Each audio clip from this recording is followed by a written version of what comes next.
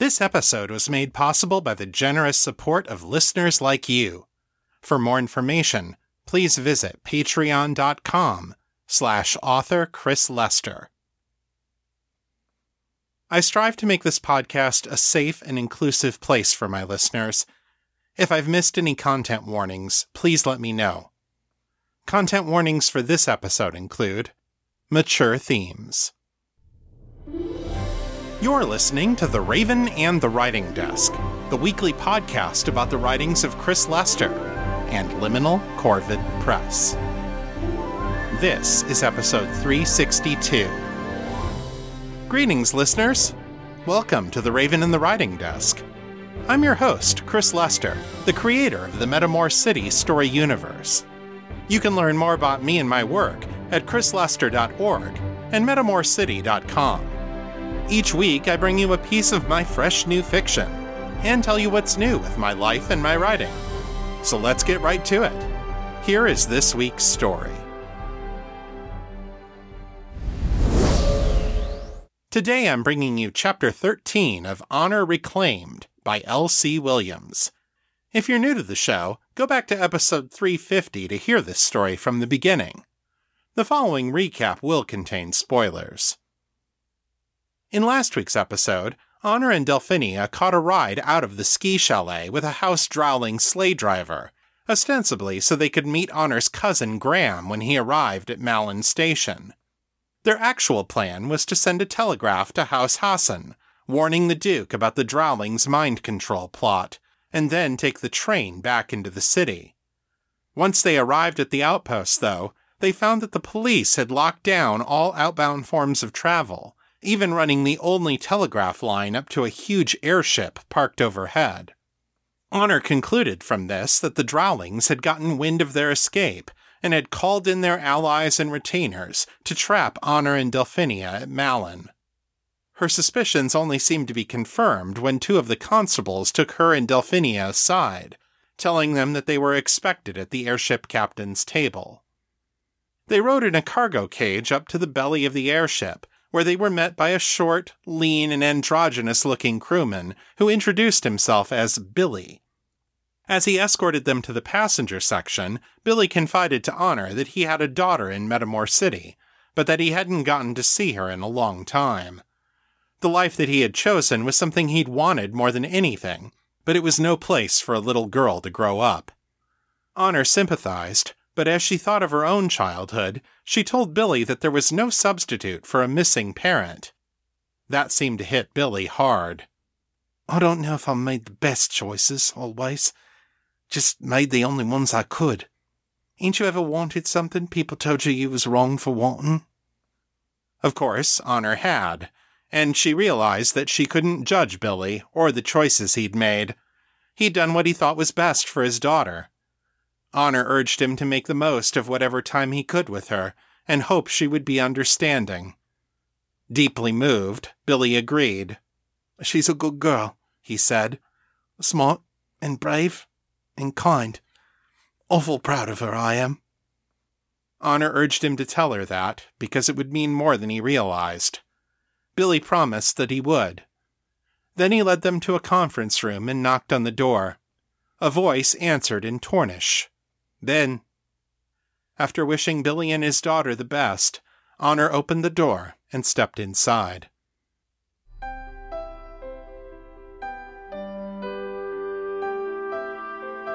Honor Reclaimed.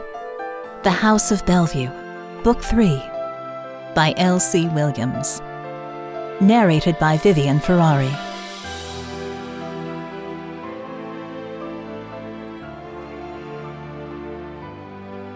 Chapter 13. An Opportunity. No sooner had Honor stepped through the door than a pair of strong arms caught her up in a tight embrace. Shock and fear flooded through her, but gave way almost immediately to relief.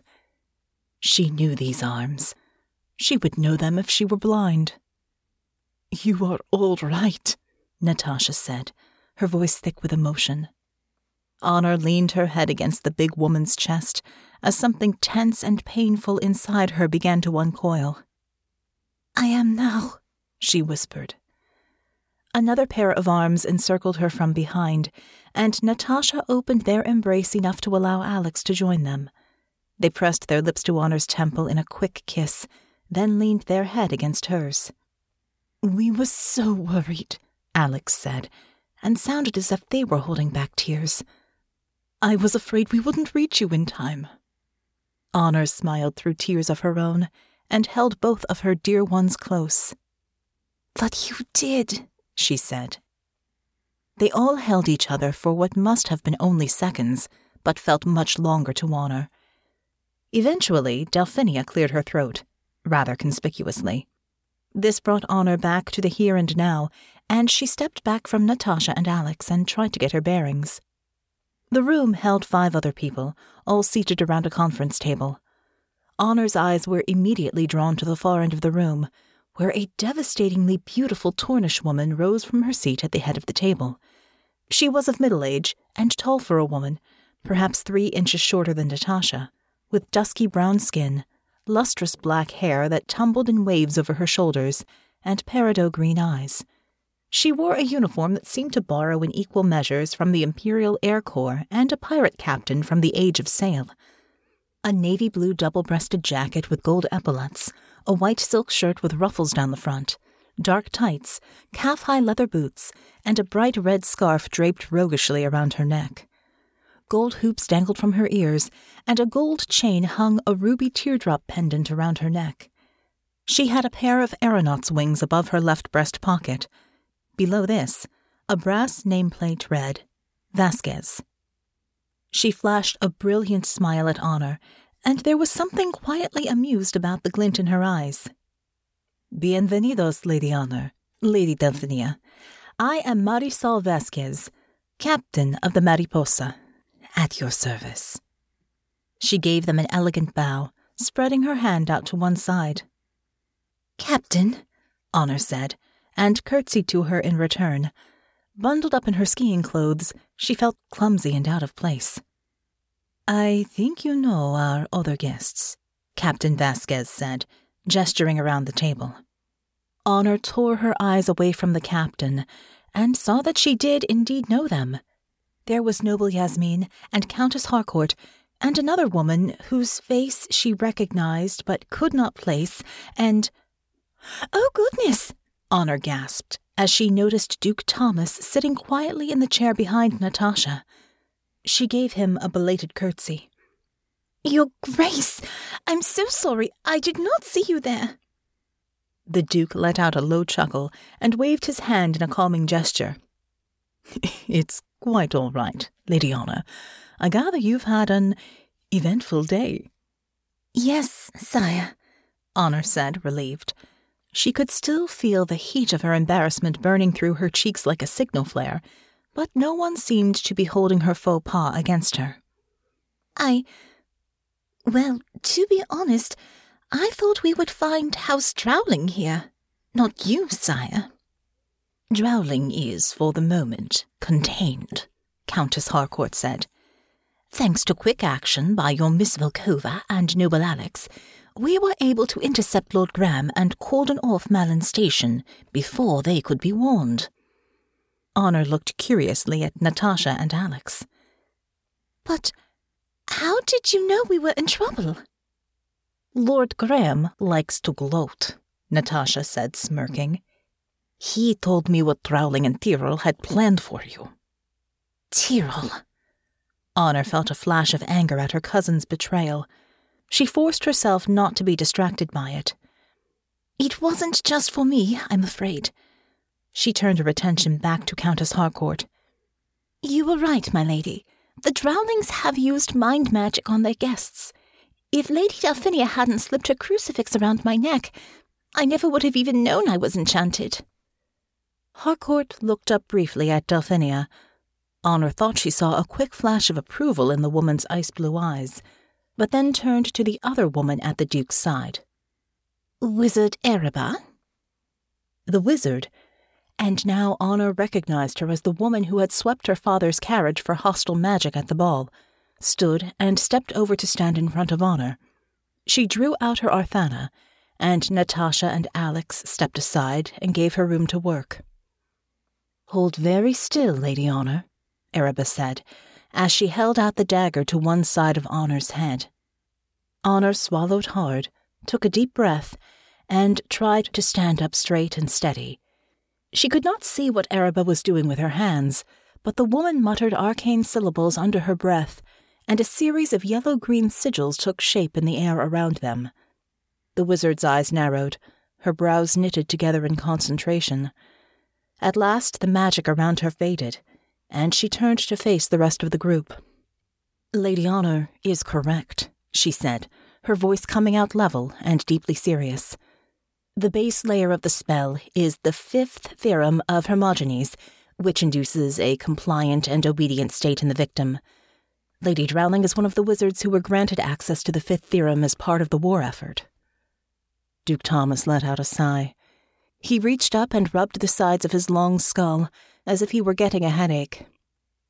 "I was afraid something like this would happen," he muttered. Then, louder, "Can you remove the spell from Lady Honor, Wizard Erebus?" "I can," Erebus said. Honor began to breathe a sigh of relief. "But," the wizard continued, "there is an opportunity here, sire. One we should not squander." The Duke frowned. "Explain, please." "The working is a subtle one," Erebus said. "Those it has overtaken have likely felt nothing as the spell took hold. If Lady Drowling learns that her work has been discovered, she can quietly unravel it from the rest of the victims, and none shall be the wiser. We will never know the scope of what she has done, and her victims will never know that their thoughts have been altered. Some may even take offense at the suggestion that they could be so weak-willed as to fall prey to it." Her lips curved in a tight, dry smile. Hermogenes' success often lay in exploiting the belief that his targets were too strong or clever to be conditioned in this way, as if strength or cleverness had anything to do with it. Harcourt was nodding thoughtfully now. "We need a way to catch her in the act, to reveal the spell's workings to all of its victims at once, in the same way that Delphinia revealed it to Honor." "Yes, Countess," Erebus said, inclining her head to Harcourt. "I can insert a working of my own inside the spell afflicting Lady Honor, a time-delayed counterspell. We can use the sympathetic link between her and the other victims to touch all of them at once. If they are all close enough together, the counterspell will pass between them in a chain reaction. The spell will collapse in an instant, and all of the victims will know they have been attacked." "Like setting off bomb in minefield," Natasha suggested. Erebus' eyebrows arched. "Well, yes, in fact. Very like that." Alex frowned and took a step closer to Honor, putting a protective hand on her shoulder. "So you're sending Lady Honor back into the minefield to be your sapper. Forgive me, but that seems unfair to her in the extreme." "I'm afraid I agree," Duke Thomas said. "If we were to send her back to suffer mind control for a second time, we would be complicit in Drowling's crimes." Wizard Erebus made a frustrated noise. "Then they will escape punishment, sire. If Lady Honor is the only victim to come forward, then it will be her testimony and mine against the Viscount of Lascelles. You know what the Council of Peers will say to that." Thomas nodded his equine head slowly, regretfully. Honor knew what they would say too. It was too little evidence to support the gravity of the charges. The penalties for using black magic in peacetime were severe, and the council would not permit one of their own to suffer punishment on the word of an untitled lady and a wizard of common birth. To her surprise, Natasha spoke up. "What if Lady Honor could be protected?" She gestured at Delphinia. "Like with you three. She lets Drowling think she is controlled, but she is not." "For this to work, Lady Honor and I would need to return together," Delphinia said. "We only have the one crucifix, and there isn't time to craft another." "Da," Natasha said. "But maybe there is something else." She reached into her pocket and pulled out a very familiar-looking jewelry box. Honor's heart fluttered as Natasha opened it up and drew out the butterfly amulet. At the far end of the table, Captain Vasquez let out a low, knowing chuckle. "Oh, yes," she murmured. "Very clever, Miss Volkova." "Brilliant," Alex murmured. Noble Yasmin said nothing, but flashed a broad grin. Honor was surprised and puzzled by these reactions. How did they all know more about her mother's necklace than she did? Had they seen one like it before? "How will that help?" Honor asked Natasha. Natasha gestured with the amulet to the group at large. "This butterfly shows you your true self, who you are on inside." She looked over at Yasmin. "It showed you that you were a woman inside before you took the curse." Yasmin's smile became even broader. "Es verdad," she said. Natasha turned to look down the length of the table, facing toward the captain for some reason, or perhaps just the group as a whole. "It showed Honor's mother that she was only attracted to women," she said. "This was why she was unhappy in marriage to Lord Bellevue." Honor blinked in astonishment. "Who told you that?" "Mabel," Natasha said, one corner of her lip curling in a smile. "She has interesting stories, and she knows more than you think." Honor had no idea what to say to that. Natasha let the silence hang for a beat longer, then continued. "Mind control tries to make you think you are something you are not," she said. She held up the amulet again and shrugged. "I think something that reminds you who you are should help, da?" Wizard Araba was peering curiously at the amulet. "Could I look at this?" she asked. Natasha looked at Honor, who nodded. She passed it over to the wizard. Araba cradled the butterfly in her hand for more than a minute, tracing her fingers over the stones and loops of metal, muttering softly under her breath. Her eyelids fluttered as if she were in a trance. At last, Duke Thomas spoke. "Is it as she describes, Wizard Araba?" Araba's eyes snapped open once again. "There is power in this amulet," she said slowly, "but it is no human enchantment. Unless I am quite mistaken, this is the work of the gods." She looked down at the butterfly, then reverently handed it back to Natasha. Duke Thomas looked back across the table. "Noble Yasmin, you know this artifact?" "Si, tu gracia," Yasmin said. "I think it will do as Senorita Volkova says." "Good enough," Thomas said. He turned to Honor. "Lady Honor, I will not command this of you. Still, if you are willing, you could do a great service to Metamor." Honor lowered herself in a full curtsy. "I am willing, Your Grace." "Very well." The Duke gestured to Natasha, and she stepped forward to face Honor. Alex was still visibly unhappy about the plan, but there was a deep respect in their eyes as they drew back, giving Honor and Natasha some room. Honor opened her hand to take back the amulet, but Natasha did not give it to her. Instead, she spread the chain of the necklace wide above Honor's head, then paused. Honor looked up at her, her heart thudding in her ears. Natasha's storm-gray eyes stared back at her, molten with desire. No one behind her could see that look, but Honor felt as if she could drown in it. "Remember our agreement?" Honor said, her voice low and trembling. Natasha smiled gently. "I have never forgotten it," she said. "And I am ready." Then she slipped the chain over Honor's head.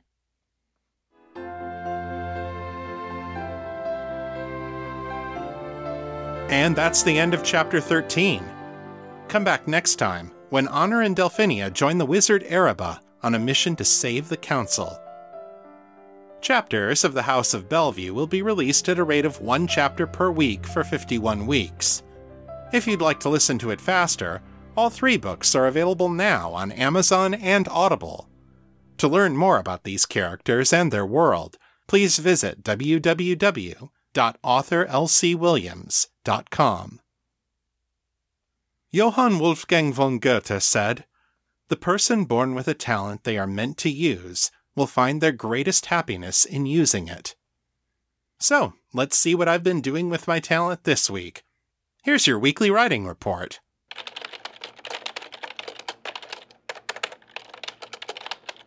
This update covers the week of December 17th through December 23rd. I wrote 3,581 words this week, over the course of 5 hours, for an average writing speed of 716 words per hour. I wrote on 6 out of 7 days this week. This week I continued my practice of writing just before bedtime, and had good success in doing so. During the daytime, and even earlier in the evening, there are always other activities competing for my attention. But when I go downstairs and get in bed with my laptop, there are no other items on the to-do list. Sure, I could distract myself with social media or news articles, but for the last couple of weeks at least, I haven't found that to be a temptation. The amount of time I've spent on these writing sessions varied from as little as half an hour to as much as an hour and a half, depending on how early I was able to get downstairs and how early I had to get up in the morning. Past experience has taught me that I need to be careful to get enough sleep, or everything else in my life tends to suffer the consequences. For the last couple of weeks, though, I've generally been able to get 7 or 8 hours of shut-eye and still get a few hundred words down, and that adds up. I've just finished Chapter 13, and the manuscript is over 36,000 words. If you'd like to share your thoughts about the show, send your feedback in text or audio to metamorcityfeedback@gmail.com. To leave a voicemail, dial area code 641-715-3900, then enter extension 255082, followed by the #. My Facebook is facebook.com/author Chris Lester. The fan group is Fans of Metamor City on Facebook, and our Discord server is Metamor City. I'm there pretty often, so come say hi. If you like this show, please consider leaving a review at Apple Podcasts, Stitcher, or Podchaser.com. It really helps people find the show. That's all for this week. I'll be back next time with more fresh new fiction. Until then, keep it on the bright side. This is Chris Lester, signing out.